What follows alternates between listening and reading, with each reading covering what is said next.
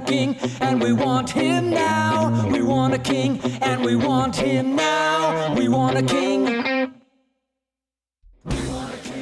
All right, here we are with Civil Discourse. This is not a safe space episode. I don't even know what. What are we up to? 100? Or have we reached our... Welcome, everybody. Welcome, Dr. Mike, my esteemed co-host. And we have back in the studio Peter Aziza with us today. Welcome. Thank you very much. It's lovely to be here. Visiting from the United Kingdom, London, and Lagos, Nigeria. And we have a special episode today on a very important topic that's dear to, I think, all of our hearts as both participants and administrators of education. Dr. Mike, any thoughts on that topic? Oh, I always tease that you get me spun up. You can lose a lot of your day getting me talking about education, but we're going to try to stay within the hour. And I do want to talk about a very specific sub-issue within education, and that is the education of what are called in the industry at-risk youth. And because we have Peter here in the studio with us, I think it's going to be a really interesting conversation because Peter brings us not one, but two perspectives. One from the UK, where the at-risk youth are largely a Caucasian population on the east. Is it the east end of London, Peter, where they live?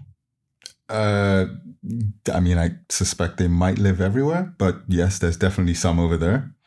Right. And then, of course, we're talking about young folks in Africa, specifically in Nigeria in this case. And then, of course, inner city and rural youth in the United States, rural white youth who come from low-income families, and then inner city youth who come from largely Hispanic and African-American families, but there are white youth as well, as we've discussed in previous episodes. So that's kind of, I'm setting the stage of what we want to talk about, but I think we'll go wherever our thoughts lead us. Let me give a little context to the question about East London. So if most people, I think, in this country at least, would be familiar with the idea of East LA as opposed to West LA, to Los Angeles, of course. And there's this idea that the 10 freeway, which divides, am I thinking the 10? I think it's the 10, yeah. Divides Los Angeles right down the middle from downtown LA, north and south. And there's this idea that East LA is everything east of that divide. And that's where the Watts riots had been. That's where a lot of the impoverished image of Los Angeles comes from. And so when we say inner city, often, even though it's not really that cut and dry, that's sort of the image of where the majority of impoverished might be too strong a word, but certainly less privileged communities in that region are based. And I think the question, Peter, is your understanding of London geography is certainly going to be better than either of ours. Does London have something similar in its geography that tends to be considered generally sort of where the more and less haves are to put? Well, I don't know how we always seem to come about this thing. I think we may have even mentioned it the other day or something in conversation, but like many other places, there does happen to be this something of a north-south divide. There's a smaller kind of west and east one, but the River Thames does kind of bisect London to some degree, and there historically there have been the south of the river has been more sort of a lower income area, and so has suffered disproportionately any kind of sort of austerity measures or cuts or things of that nature. So to give you context, Peter, on why I specifically brought this up was apparently the grandchildren of the Cockneys greatly reflect what's going on in inner city schools in the United States. And the only difference between them is not economic, but the racial background they come from. where they're largely white in the UK, and of course, a large percentage here in the United States are either Black or Hispanic. And so that's why I brought it up specifically, because I know that's an at-risk population that is very different than the American at-risk population in the inner city, very much like the rural at-risk population in the United States in how they look, which we've discussed in the show previously is really immaterial to the education issue. Other than cultural awareness, of course.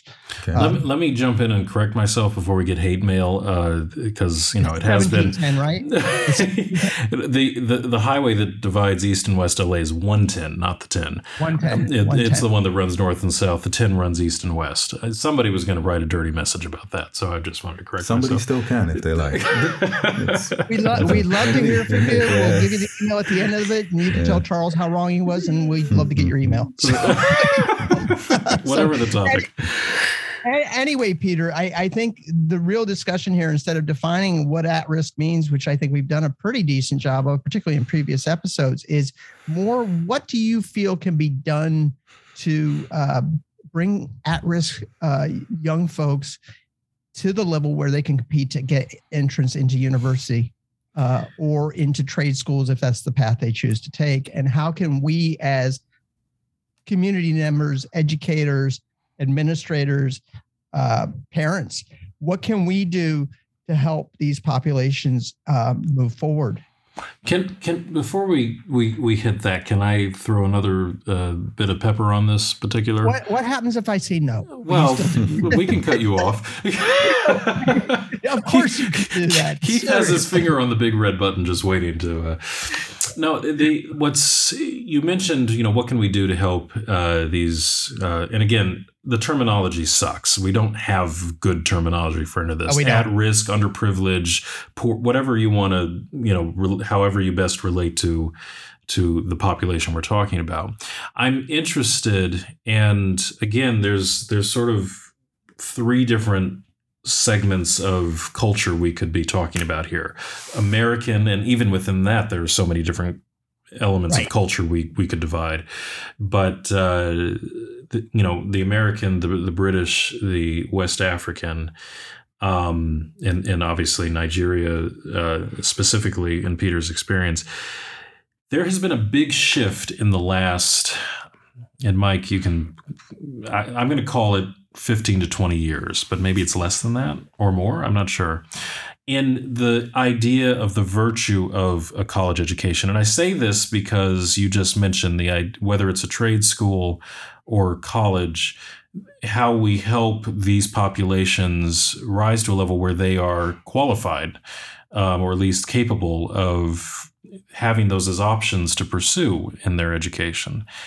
And I think it's worth taking a minute and really talking about what is sort of the prevailing attitude shift, and among the range of economic status between going to a trade school and pursuing a trade, which right now is a very smart thing to do in America. We don't have people doing it. We not at the large levels. We need those skills desperately. And there's certainly nothing wrong with the good and honest work. And I think, Mike, you and I have certainly discovered this. Having higher levels of degree, depending on where you are in life, doesn't necessarily guarantee you those higher level jobs. As we have, found out firsthand.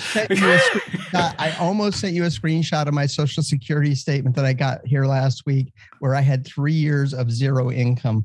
But Sure. To your point, where I just finished, I was working on and finishing my doctorate and couldn't get a sniff. And so that is why I brought up trade school. We have incredible shortages in welding and ship fitting and pipe fitting, plumbing and all of it. Yes. Electricians, you've been remodeling your home. It's hard to get people to come out and help do these things.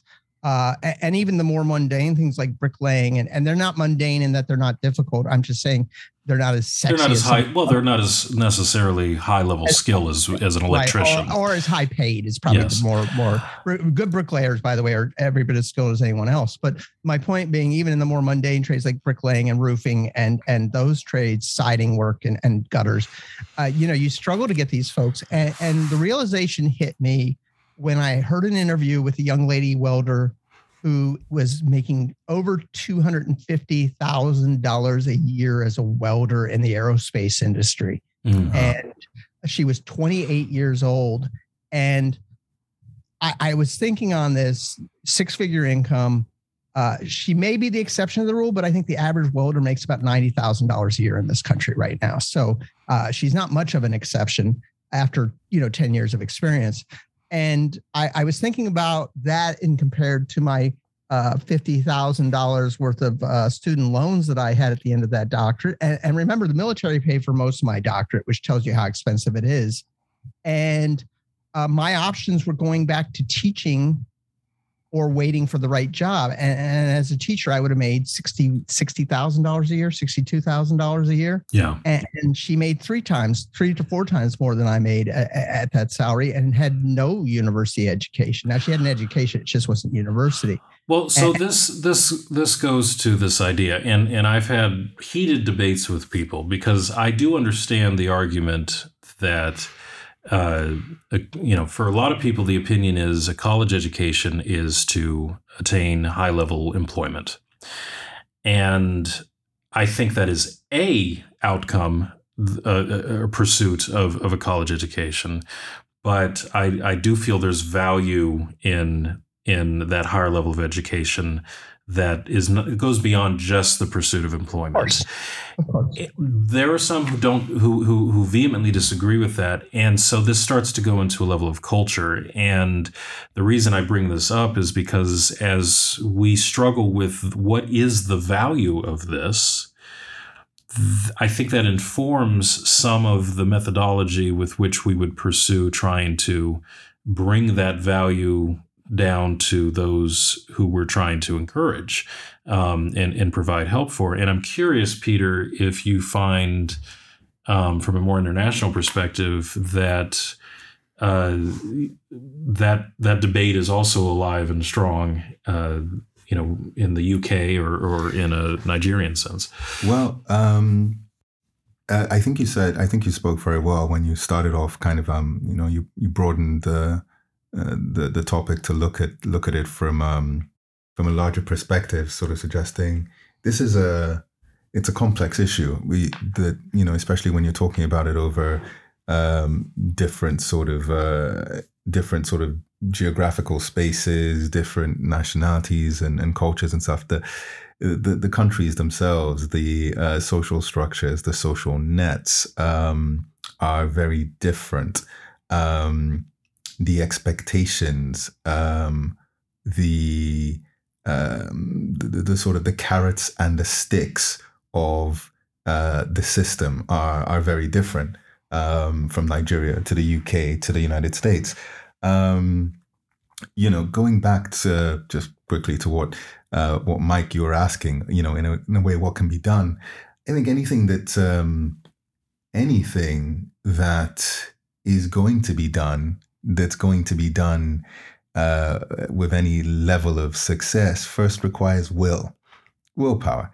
There has to be a definite concerted effort backed by a certain level of sort of integrity to tackle the problem, to recognize the problem as being something more than just, these people bad, or these people have knives or something like that. To actually look at the causes and to try and tackle those causes to yield a result that's different tomorrow from what it was yesterday.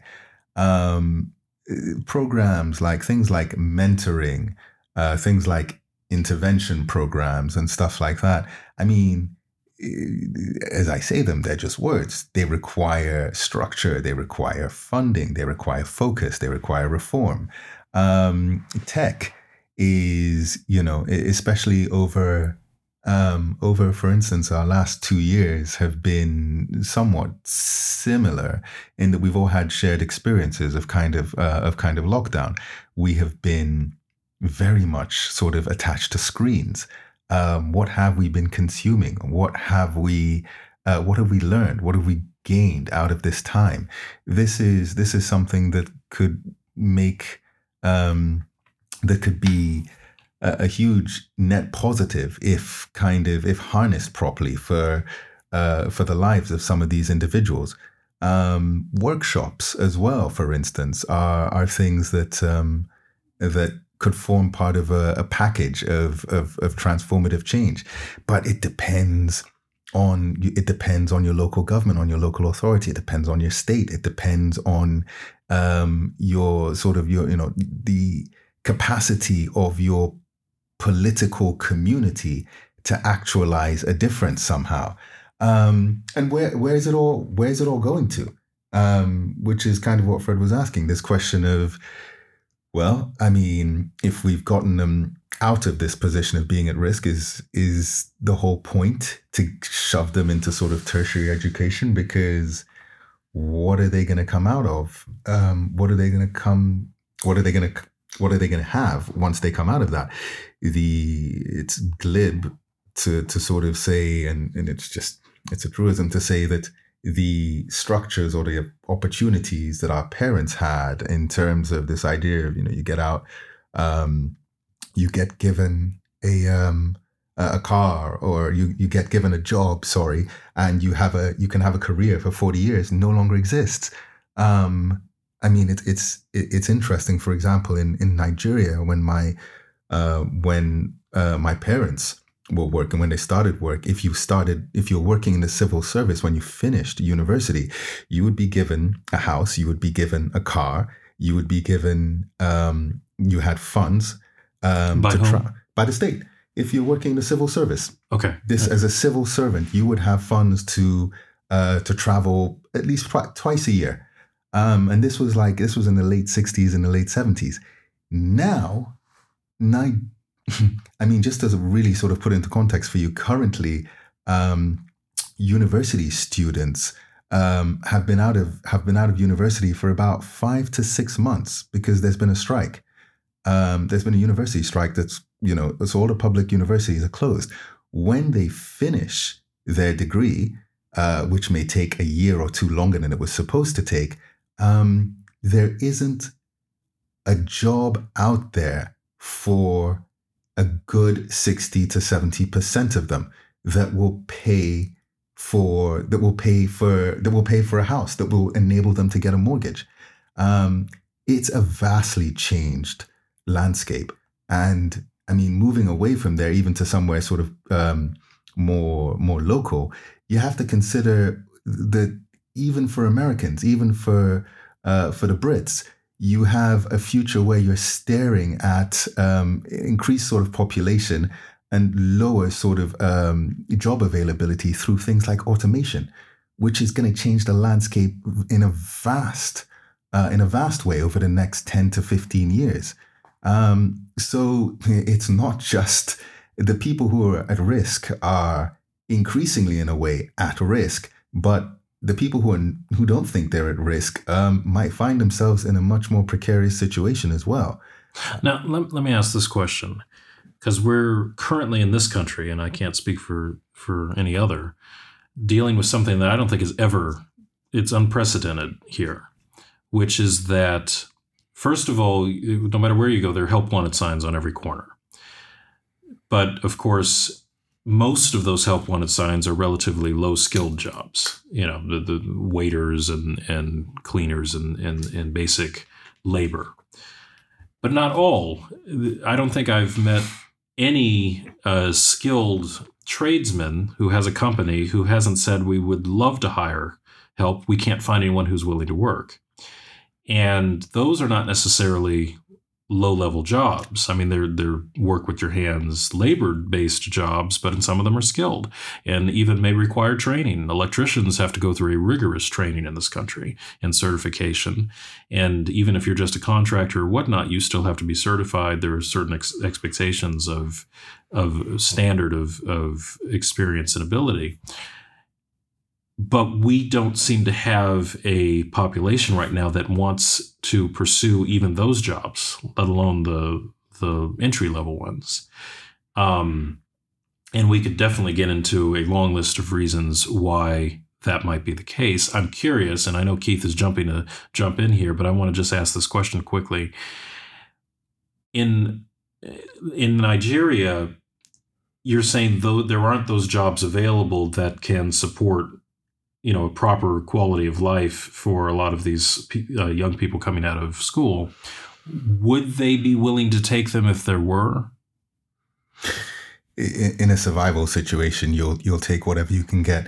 I say that perhaps from a position of from a slightly removed position, because I haven't been in that sort of survival situation. People will tell me that actually there are jobs, but some of these kids just don't want to do them because they want to make money really quickly and not at a sort of, they don't want to grind at that kind of thing. At the same time, maybe there's some truth in that, but at the same time, there is, if you have a high population and a struggling economy, there will be issues in terms of sort of job creation in the job market. So, a bit of both, but if you have to feed yourself, you have to find something doing. Remittances can't perhaps carry just anybody and everybody. Now, I would assume I'm correct in assuming that you don't have the same social safety nets that we would claim we have here. And that's before I go into whether or not they're actually all that much of a net. I mean, very quickly, you'd basically the social safety net, and this is how people who perhaps aren't working are able to survive, is your safety net is your family. Okay. And just in the same way as you don't have the bank that is going to help you sort of actualize your business vision. You don't have the sort of the state who is going to come in to sort of protect you should you fall. It is your typically family that will put funds together to launch you out there, and family that will sort of catch you should you fall. Hopefully. I'm going to jump in here. I have two quick points. First one I'm going to throw out real quickly is I have watched, as a high school teacher, I've watched young men, particularly who wanted to go in the trades, be talked out of it and sent to college. And generally they've dropped out within a year and gone into the trade they wanted to go in originally. Specifically, I had a young man who I mentored who wanted to be an auto mechanic. And I watched a school administrator say, well, really, you should go to college because you're going to buy your garage and you're going to want to be able to run your garage. All he wanted to do was work on cars. And so there is a push within high schools to send kids to college because 96% college acceptance rate is a badge of honor that leads to greater pay for administrators. And that's just a cold, hard truth. The second thing, and I'm going to pivot really hard here, Peter, I have a friend who's from AJ in Lagos, and her family scrambled to basically eat. And she is now a professional here in the United States, came over here on a green card. And 2 points. One, education was everything to that family because they wanted their daughter out of there. And for folks, and maybe you could describe the district I'm talking about, by the way, to folks. I've never seen it. I've only heard about it. Number two, when she decided she was going to get her green card and come to the U.S., her family funded her travel to come here and work. So it reinforces what you just said, where the family is the social safety net. Yeah, that's a very common story. I don't have the facts before me, but it's been said a number of times. In fact, interestingly, that Nigerians in the United States are actually one of the highest educated yes. sort of, expat or immigrant sort of communities. One of the highest average incomes among social groups in the U.S. West Indians are the other one. Yeah. And then I think Jewish Americans are number 3. It is. So, the interesting thing, of course, though, the sort of the contrast is, we're talking about sort of trade schools and stuff like that over here, and this idea of breaking away from the traditional sort of perhaps educational expectations, which would apparently to me, these things clearly take time in terms of the societal shifts that perhaps need to happen for the broader kind of professional society to look upon and accept these kinds of things. Growing up, and these are things we discussed before. Growing up, you can talk to a Nigerian and they'll tell you there were 3 professions of any worth: doctors, lawyers, and engineers. And all parents try to essentially shunt their kids into one of these professions. This was what was important. Now we have a surplus of lawyers somehow. Questions about whether the law itself is being actually followed, but that's a completely different thing. But trade schools they haven't sort of crossed over, though, that idea that it is okay not to go to university. It's okay to follow this slightly sort of more this apprenticeship path or something like that. Isn't something that has perhaps really crossed over. It is still vitally important to do the conventional thing, perhaps if only for the fact that maybe a degree is worth nothing, but somebody's going to look at you and ask, well, where did you go to school? And if you might be a genius, but if you can't tell them somewhere, then just perhaps move on to the next person. Is this? It's a true statement. Of course, the most successful people in Western culture, most of them did not complete college. Bill Gates, Steve Jobs, et cetera, et cetera. The guy who started Bezos, is it Bezos who started Amazon? They don't complete college because they have such a vision. They're busy making money before they get out. I have a brother, by the way, who was in university, which was as an immigrant family, university was not a non-option. You had to go. You had to go. I bucked the trend by going in the military instead. And he was in his second year of university and he was doing his internship, and he turned to his boss and said, "What are you going to pay me when I get out of college?" And the salary that they were going to give him was the same salary he was making as an intern. And he said, "Well, what if I just stay here and don't go back to college? You have a job." And so he retired at 50 with his millions in the bank, and now does what he really wants to do, which is, by the way, build houses. And so there is some truth where these highly motivated folks in Western culture can skip the college and make a lot of money. Here's what I would, exception to the rule. This is what I was gonna say. For all the Jeffs and the Bills and the Steves out there doing these tech companies and stuff like that, how many people don't we hear about who also thought that they were the next big thing in some way and dropped out of college, and we just haven't heard anything from them or about them? Well, I have 5 siblings, and one of them pulled it off. One of them completed college within his 4 years, and the one that's your peer, Fred, Charles, and then the others kind of drifted a little bit until they kind of found their place.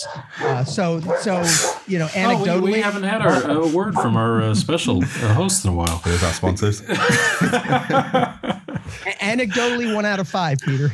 1 out of 5. Okay, so the other thing, or the sort of the second part to the thing I was, what I was saying about old careers or expected conventional careers is lawyer, engineer, doctor changed over the years to now accept computer scientist, to now accept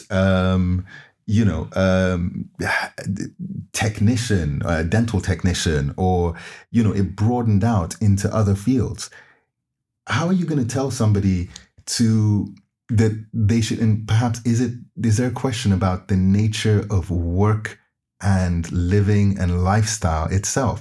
Are you going to tell somebody that they should spend 3-4 years in in a university. In this country, something which could set you back tens of thousands of dollars in terms of loans. Yeah. When there are people making money playing video games. There are people making money vlogging, or just like you said, there are people, who are able to sort of sustain themselves doing something radically different, or just doing a vocational kind of thing.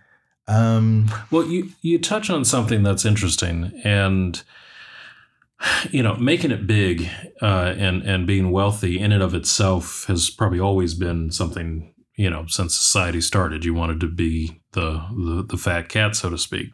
And if somebody else was and you weren't, you envied that person in some fashion. I don't know about that. Just to stop you brief, I don't know about, because I think for a lot of our history, most people have actually been really content just to get to the next day or the end of the month without something. You're not wrong about that.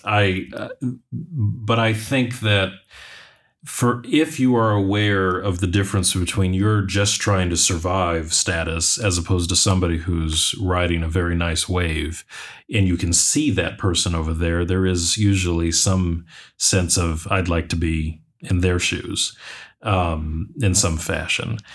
And that's nothing to criticize or dismiss. I think there's something that and I could be wrong about this. It's just a question I have. The virtue of not just making an honest living, or a living, period, whether it's honest or not, but some sense of wanting to contribute to society as well in the process. So whether that's through art and really doing something that's profound and life-changing for a culture, or being a doctor, not just because most people didn't grow up saying, I want to be a doctor because I want to be rich. It was, I want to be a doctor because I want to help people, or a police officer to help people, or whatever. At least that's going back to my childhood. I don't know what it is today. But this idea of, I want to... Fame maybe was always for its own purposes. I want to be a movie star. I don't know if it was because I want to be a great actor and move people as opposed to be rich and famous. I don't know. But as opposed to what you mentioned now, where why should I work hard to make other people money in a career that may or may not have any kind of retirement to expect and so forth, as opposed to go be an Instagram star? Where I can do what I want, snap some pictures and create some content that really, let's be honest, is not contributing to the well-being of society. That's a judgment call on my part, but I don't think it is. But I could be rich and famous just like that and never have to deal with all this other unpleasant hard work.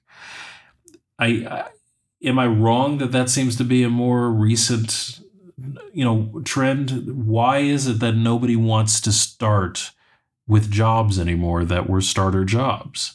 We usually didn't have a problem finding people who were on summer break to wait tables and do these jobs. And now forget it.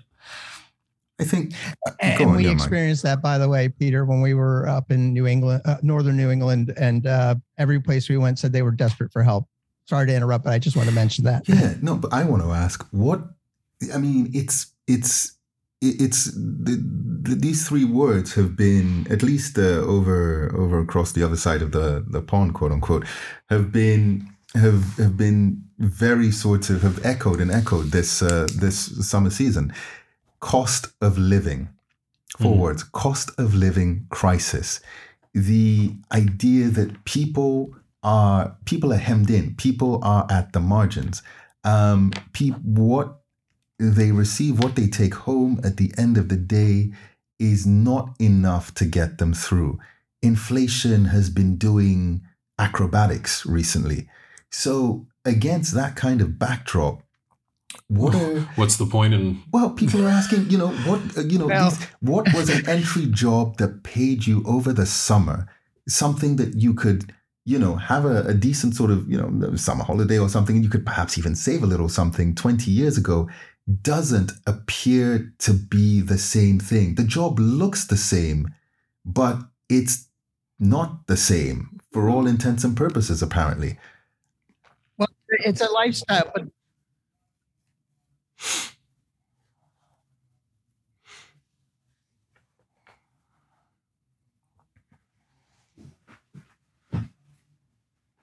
right. Mm.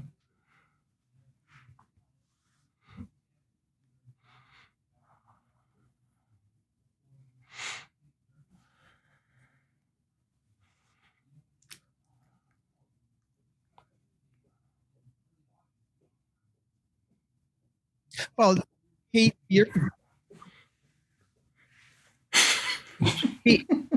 Keith's point, though, this has only happened since we've allowed all these student loans where kids didn't have to hustle in the summer to make the money to go to college. When I came up, you went to work in the summer so you could save for college. It was just a fact, particularly. Right. Well, and that's this because somebody on that team is going to play in the major leagues, right? And so that's kind of the way we've gone. And what I find interesting with all of this is the top 10 highest paid occupations in the United States. I pulled this list up according to the this is according to the Bureau of Labor Statistics. Peter, this is your family told you truth. Doctors and surgeons, number 1. Dentists, number 2. Those are the 2 highest occupations in the United States. I'm going to skip number 3 for a moment. Number 4, nurse practitioners. Number 9 is physicists. That's not really a medical doctor. Podiatrists are number 10. So 4 of the top 10 highest paid occupations in the United States are physicians. Number 3 is chief executives, which we all know what it takes to get there. Number 5, airline pilots, which is a military career extension generally as a rule. You start in the military and then you go to fly for others. The computer guys are sitting at number 6, and the engineers and architectural folks are sitting at number 7. If you want to be a lawyer and you want to make money, you got to become a judge. And then I mentioned physicists at number 9. But all of those are college required occupations. All of those are college required occupations that I just mentioned. Yeah. I looked at a bigger list of the top 50. You start to see the trades pop in like that 35 to 50 range. But see, Instagram star wasn't on that list at all, I noticed. No, nor was movie star. This goes back to our last episode where I said most star. never heard. Yeah.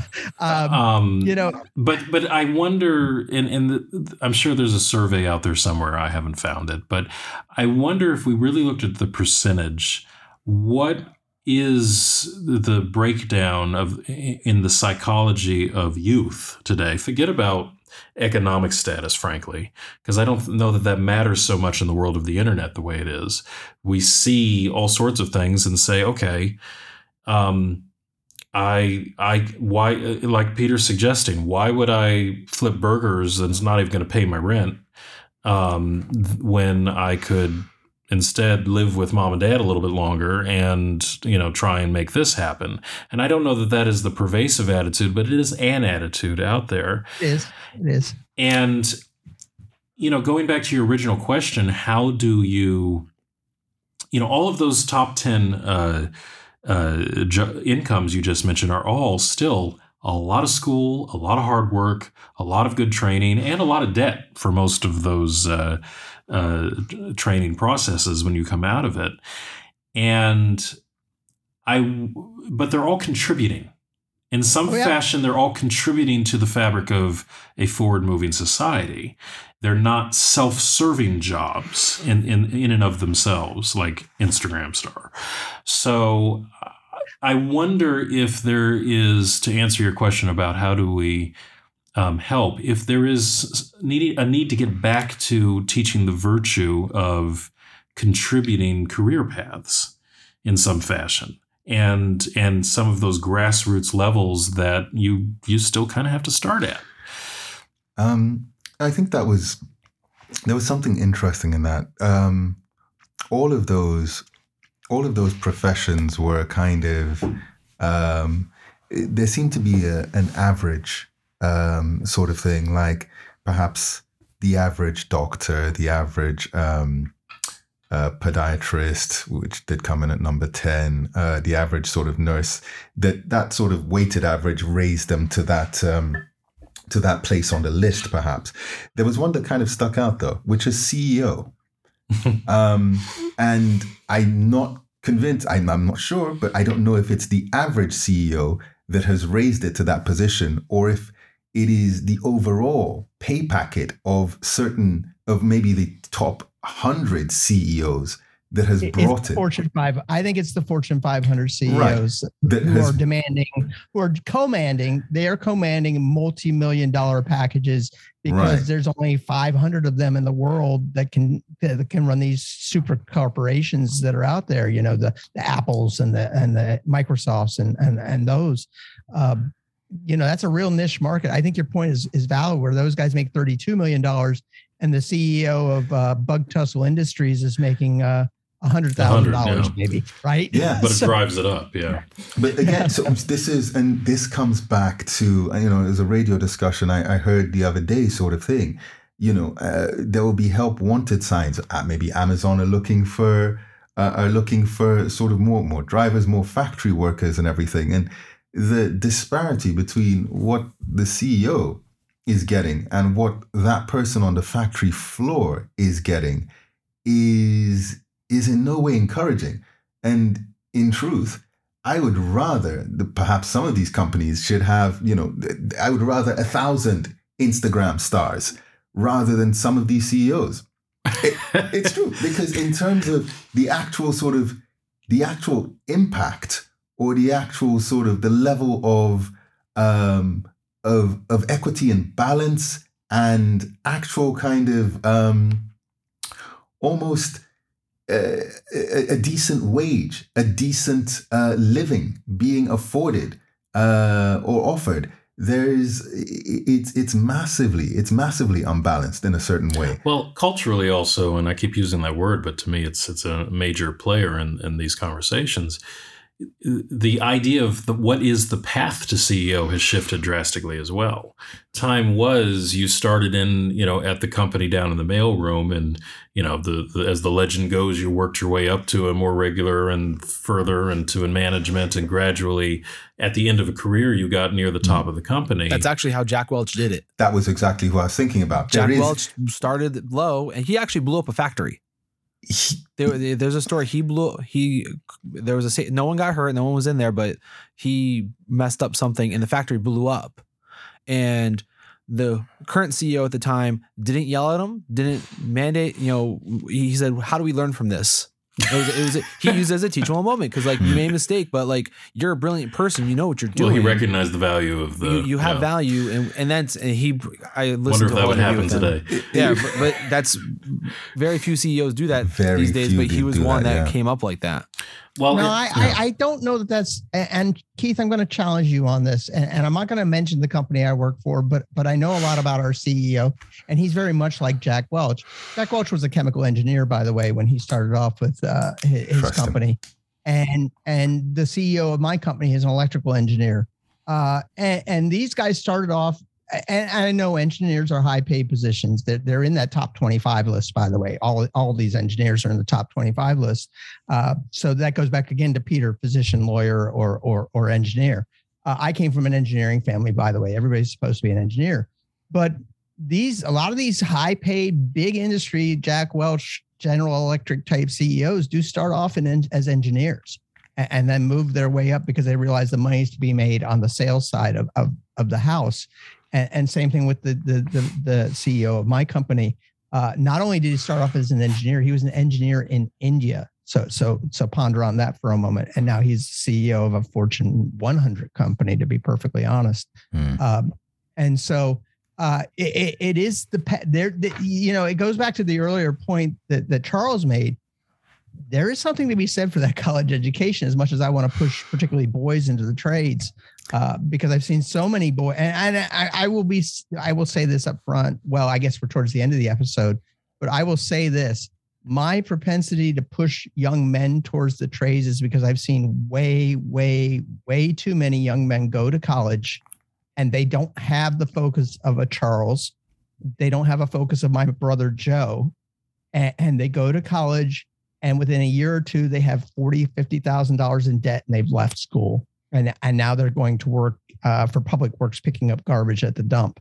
and can't pay their student loans, right? Well, I'm a firm believer that most people should take a year or two off before going to college. Oh, I agree with that. Because so many 100%. people just go straight to college because it's what they're told to do. I mean, I didn't know what I want to do. That I've changed careers 1,000 times. You don't know what you want to do at 17, 18. You don't know who you are. You haven't lived the world yet, but you're forced to go make a decision about the rest of your life. And I was actually thinking about this early in the episode. You talking about the trades. I remember back in 8th grade, because we had a technical high school in our region, and you had to make the choice in 8th grade if you wanted to go to technical high school or the regular high school. Wow. In 8th grade. Well, that's I don't more have of the the European. And there was one meeting for that. This person came in one time to talk about it in a class. I don't have the mental it's capacity in insane. 8th grade to decide that. So They decided when you're 11 in Germany, by the way. So it is very European to now do that. you have, as I understand it, and I don't know if it's still that system over there, but I know that there was a provision put that if at any point you wanted to switch tracks, you could test over into a more academic thing. So you weren't permanently stuck. And it's interesting because in some ways, I think there are young people who could really use that level of guidance. In other ways, I think of myself, I was academically very average in high school. I worked hard and certainly in the arts I excelled, but in general academics, I was at the line, maybe even by my standards, slightly below it, relative to my friends that were all in the advanced placement, this and that. In college, I did extremely well. And I would hate to think that I would have not ever really had the opportunity because of the level of student I was in high school or so forth. So that's hard, but it's interesting because I agree with Keith. There are exceptions, of course, but if I was king of the world and everybody knew that I was right, then I think there would be an incredible value in having a service year, so to speak. And it could be military, but it doesn't have to be. There could be all kinds of different ways that you could take time and do some form of service to your country or whatever, your community, that I think would be, I know for me, it would have been incredibly valuable because while I was a hard worker, I think a lot of that work was in spinning my wheels in school, early on at least. I didn't know what I was going to do. I was just doing what I knew I could do because I didn't have any other inspiration to do anything professionally to go after. And in hindsight, and now it's far too late, I can think of all kinds of opportunities that if I had had some period of time for guidance and discovery, that could have taken of course, I wouldn't be sitting here with you lovely people today if that had happened. But I would imagine I'm not alone in being potentially able to benefit from something like that. It's not necessarily what's going to happen, but I think it would be this idea that you have to go straight into college or straight into this or straight into that, even though there's sometimes maybe financial and economic reasons why it's probably prudent. Sometimes probably is not the best way to serve. It's not. And I'm speaking as a guy who's had 4 very distinct careers in my life, now in my 50s. And it is not particularly well suited for folks like me who drift from thing to thing. I was joking before we started recording how I flip from whatever interests me to whatever interests me and try to learn everything I can about it and then move on to the next thing. And so folks like me are not well served by this very rigid structure that we built, that you go to high school. And if you go to the academic, what they call them, college prep classes, then you go to university.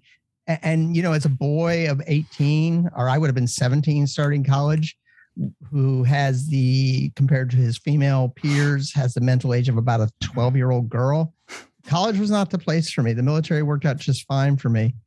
The other thing I wanted to point out, by the way, is I don't know if it's still true, but in Germany, you had 2 years of mandatory service. A lot of those folks went in the military, and we always talk about how they have free college in Germany. Well, you have free college if you go in the military in the U.S. too. So if we did do this 2-year mandatory service model, part of that money would then go towards a college education if that's what you later wanted to do. What was the range of service options? Was it just for military? Did they have other things? I think most of the boys were pushed into the military, or the men were pushed in the military, but there were other options. You didn't have to go in the military. Even in my mother's generation, you didn't have to go to the military. You could go into the equivalent of like a Peace Corps. Yeah. One of those organizations. But the point being that you did your 2 years of service, then college is paid, and life is wonderful. If you figured out what you wanted to do in those 2 years. The problem was that I have, and I think I'm not the only one. A lot of us don't know what we want to be when we grow up right now.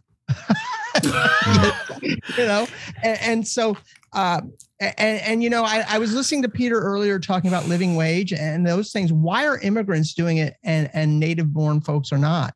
Why is it that my roofer who came and put a roof on my house this past spring tells me I can't hire anybody who's a native born American? I'm hiring Hispanics who are immigrants. But this goes back to culture. This goes back to the way we have, through direct conversation and counsel or miscounsel, what we see on TV and on Instagram and all these other things. There's a value. Two parts. One, there is a value of the contributing career that I think has lost a certain amount of meat. But as Peter mentioned, you also have to look at, I think, Mike, you're a great example. And I'm going to say something and you're going to correct me if I'm wrong. If you are a man who is a passionate educator, you were talented, you were trained, and you were effective as a teacher. If you had been making $250,000 a year, would you have left that industry? No. Because I could double my salary going into what I do now in corporate America, teaching, but not kiddos. No, I wouldn't have left. I wouldn't have left if I could have made 100,000. Let's be real honest. So when you make a statement like, I don't know what I want to be today, and I'm with you there. I understand exactly what you're saying, both in jest and seriously. I think part of the reason we find ourselves in those positions is because the things that we have been and the things that we have directly attainable to us frequently are not going to put bread on the table at a level that, as Peter mentions, is a living and successful wage. Well, and there's also that thing when you hit that big 5-0 or that 4-0 or 4-5, you've got to start saving for your retirement now. And limitations are starting to be, or not it's starting, they've well started to accumulate on options. And you have to grab those traditional options, at least. Right. And you have to grab those big salaries, and big is relative to whatever your occupation is. If you're a social worker, now you become a supervisor of social workers, and you make $60,000 instead of $40,000 a year. I just thought. But go ahead. Yeah. Please. No, I just thought. It's difficult sometimes to kind of to overcome and to look beyond the strong resonance and effects of culture and history and this sort of mindset. You have at the beginning to middle of last century, a lot of immigrants coming into America. A lot of these people wouldn't have necessarily gone to university, or their parents wouldn't have gone to university. There were a lot of first generation university students around that time in the century, perhaps the 50s to like the 70s, with a lot of different cultural groups as well. You have that added competition of, well, we're not going to be like them and not go to university. You're damn well going to go to university. So there was a great sort of uptake in this idea of the university route is the way to do it. Everything else is just ad hoc and improvised kind of thing. And I feel perhaps it's now we've started to come to the sort of the tail end, perhaps, of this idea. And we started to realize that, well, the structures that created that dynamic are no longer supporting it in the same way that they were. And, now it's time to even the social environment. Everything is much faster. Developments come out much more rapidly. So the idea of going and sort of studying the textbook in rote fashion and then repeating and regurgitating that on the exam is becoming passé. the idea now or going forwards has to be almost a constant learning and a willingness to sort of to learn new skills that you can kind of bolt on to what you already have. And I know whether this was the reason or just happened to be a sort of, an additional sort of cause. But I know, Fred, that you went back to study again, and you went back to get you went back to do some measure of a degree, but you actually retrained in a completely different thing from what you originally started out in. Well, not exactly. The answer is yes on one hand, but I was looking to deepen my marketability and skills within still the same career.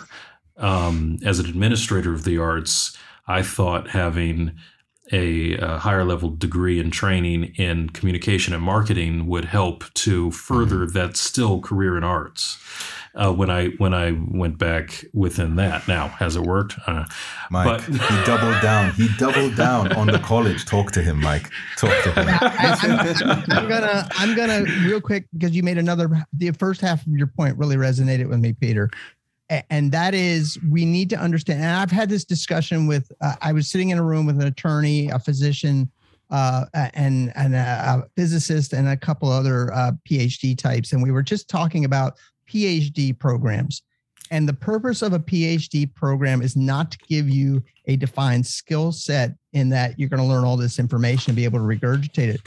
What a PhD or a doctorate of any kind is doing is teaching you a way of thinking about things and synthesizing information and then responding to that information you have. A physician assesses your what's the word I'm looking for? Your symptoms and prescribes a treatment for you. A lawyer takes a look at your situation and prescribes a defense for you, or if you're on the other side. An education doctor takes takes a look at a classroom and tells a teacher, this is the way you need to deliver this material. And it really is about thinking, assessing information and thinking. I think that has been pushed up too high. That thinking needs to drop probably to high school, maybe. And I find it disturbing that we get kids that come out of high school and they'll say something you say, and you're thinking, I don't say it because I don't want to be that troll, but in the back of my mind, I'm going, you do realize that's a logical fallacy, right? Is it because learning, learning has been attached completely to thinking rather than doing, which is perhaps, right. Would you suggest that?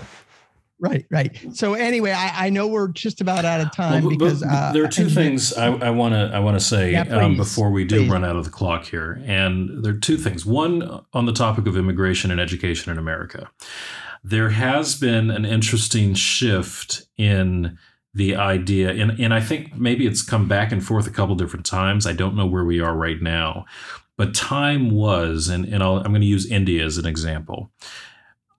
If they had the means, a lot of times families would send their of age children to America to get the higher level education, because we're still considered to have some of the best universities and colleges in the world. Come here, gather those skills, and then go back to where they were from to bring those skills back into their native land and service. And I know that's certainly exactly what happened in many cases, but I also wonder at some point, because we now look at, these populations from these cultures and countries are now holding some of the X and Y ranked careers and salaries in the country. To what extent did realizing the quality of life over here at a certain point in that young person's development, they decide not to go back? I think it happens a lot. Yeah. I think it happens a lot. And so I don't have statistics on that, but I think that's an interesting thing, just talking about culture of education and immigration and so forth, to take into consideration when we look at the motivation for higher level education. The other thing that I think is worth considering, and this is it doesn't necessarily have to be answered. But I started at the top of the show saying that I have differed from people who have taken a hard line on the sole purpose for a college education is to pursue a career, a higher paying career. And I think that's definitely a legitimate purpose, but it doesn't explain the 80-year-old woman who has finally gotten her degree. And I read about a 90-year-old man who finally got his doctorate, not because he's starting a new career, but I think there is something to be said for those to whom it would apply about honoring the idea that an education, wherever you may get it from, but a higher level of education, which can still happen in a library with determination, doesn't have to come with a degree, but is for at least some, and maybe not enough, a valued way of enriching one's person, their thinking, their life, their level of experience. And for that should be something students are given as an understanding as well. Again, I think it was Good Will Hunting had the greatest line. You could drop $100,000 at Harvard on an education you could have gotten for $4.50 in late fees at the library. Well, yeah, for that person that probably is true, but for a lot of us, the classroom actually does have some value. And education is definitely a career-based pursuit, whether it's in the trades or at the higher levels. But it's also a way to enrich yourself as a person, and I think that should not be ignored. Education provides a structure for folks to learn who may not learn in other methods. There is something to be said for the self-educated experts, and there are a lot of them, and we point to them. But again, they're the exception, not the rule. Sure. If we talk about John Glenn, who was self-educated, or Henry Ford, or Mark Twain, or J.D. Rockefeller, I was looking at a list of who all self-educated here. Winston Churchill, Abraham Lincoln never went to school. You know that. He read the law to become an attorney. Frederick Douglass. Yep. Larry Ellison. Anyway, I'm looking at the list of self-educated experts was what I looked for. That does exist, and we're not discouraging that on this show. There are other ways to get an education. And by the way, you can get a college degree. I clept out my first 2 years of college because of my self-education. CLEP is a test you take where you challenge your basics in college. And if you pass, you'll get the credit. Most universities will accept those credits, some of those credits. I clept out the first 2 years of college just because of all the books I'd read in my life when I did go back to school in my 30s, by the way. So anyway, I would love to, we're going to have to wrap up because Engineer Keith has family commitments he has to go to. And if we keep him here, he's going to have a fit with us. So anyway, I want to thank all three of you for this wonderful conversation. If you want to spin me up, get me talking about education. If you called me after the show, we'd have another conversation that would go the whole drive back, but I have a meeting here in a little bit. But I did want to say the answer to last week's trivia question was Blade Runner. So if you didn't send us the answer, you don't get the amazing prize. I want to thank Peter for being here with us today. Thank you. I really enjoy our conversations regarding education and film and anything else we may be discussing. Charles, I want to thank you again for just you're the anchor. You're the guy who keeps us on track and doesn't let me go too far down those rabbit holes. You only let me get about 6-8 feet in before you pull me back out. So, and I enjoy every inch of it. and of course, Engineer Keith, who's always in the background and jumps in with so many cogent points and cogent observations about the topic at hand. So I want to thank all of you, and just want to say I'm gonna repeat something I've said in previous shows.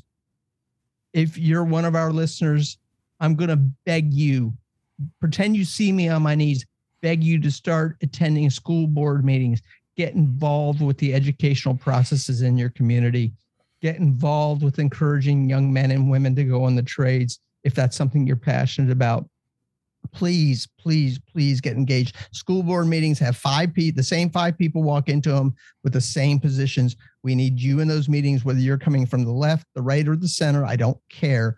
Get involved with education. Hold your school administrators accountable. In the United States, we spend almost $17,000 per student a year. We are the highest funded schools in the world, and you're not getting value for your tax dollars. Demand they give you value for your tax dollars. And that's my final word.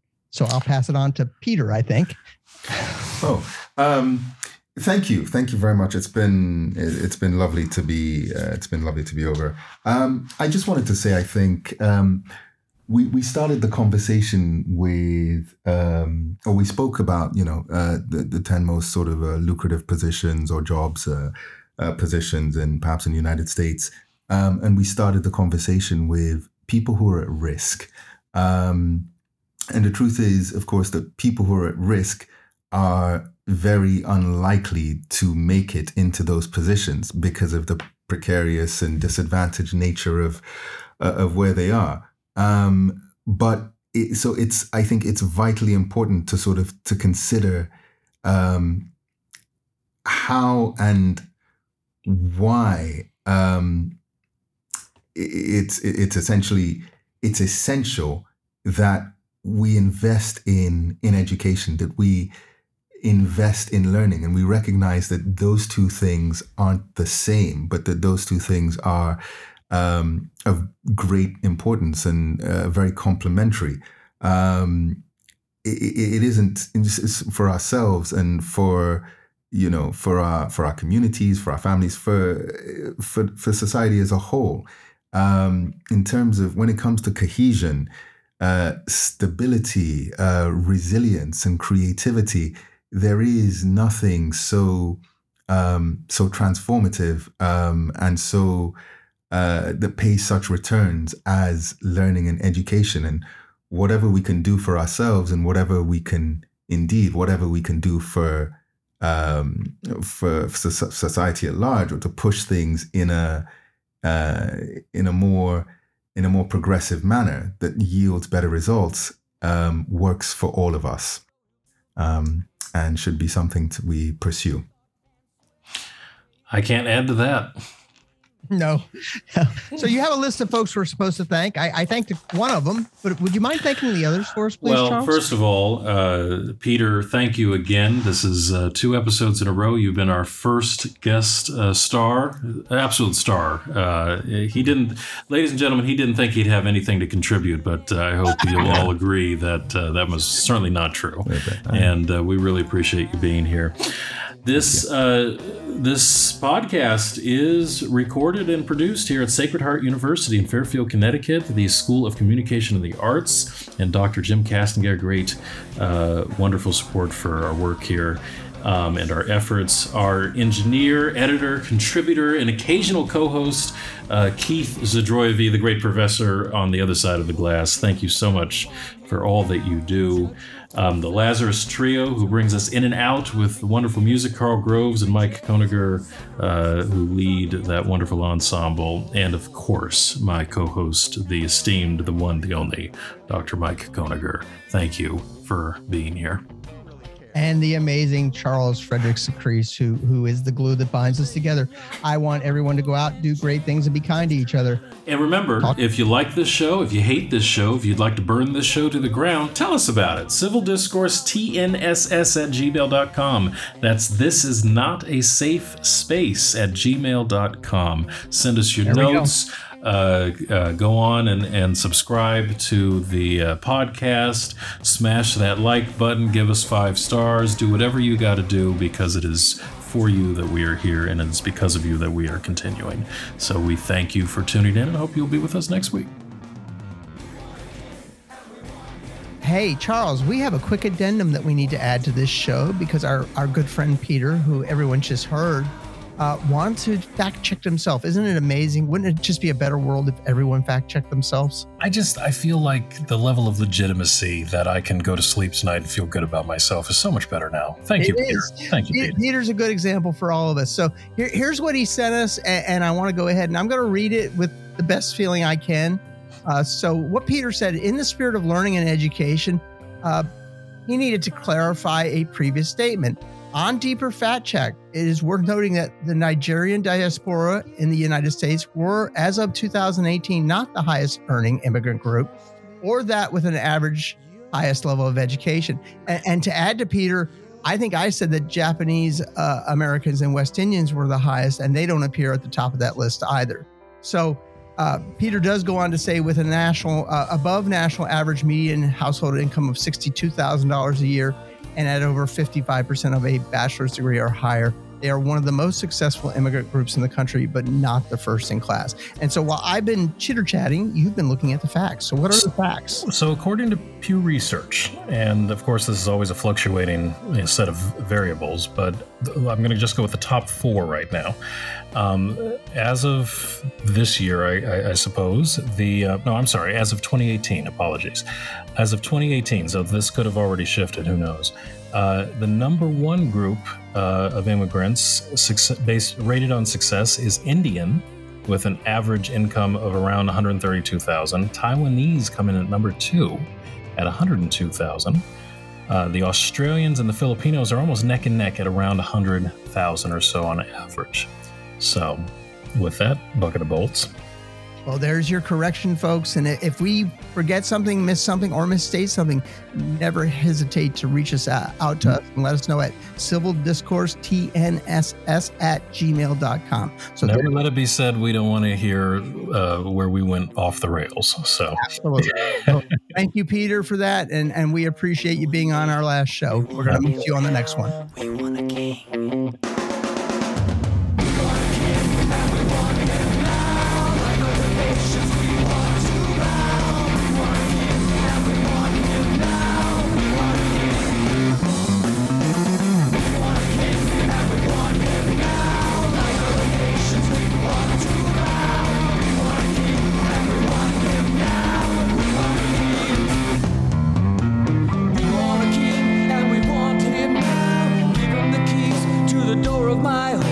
Snug with the trust that'll keep us safe. Subjects subdued by surrender.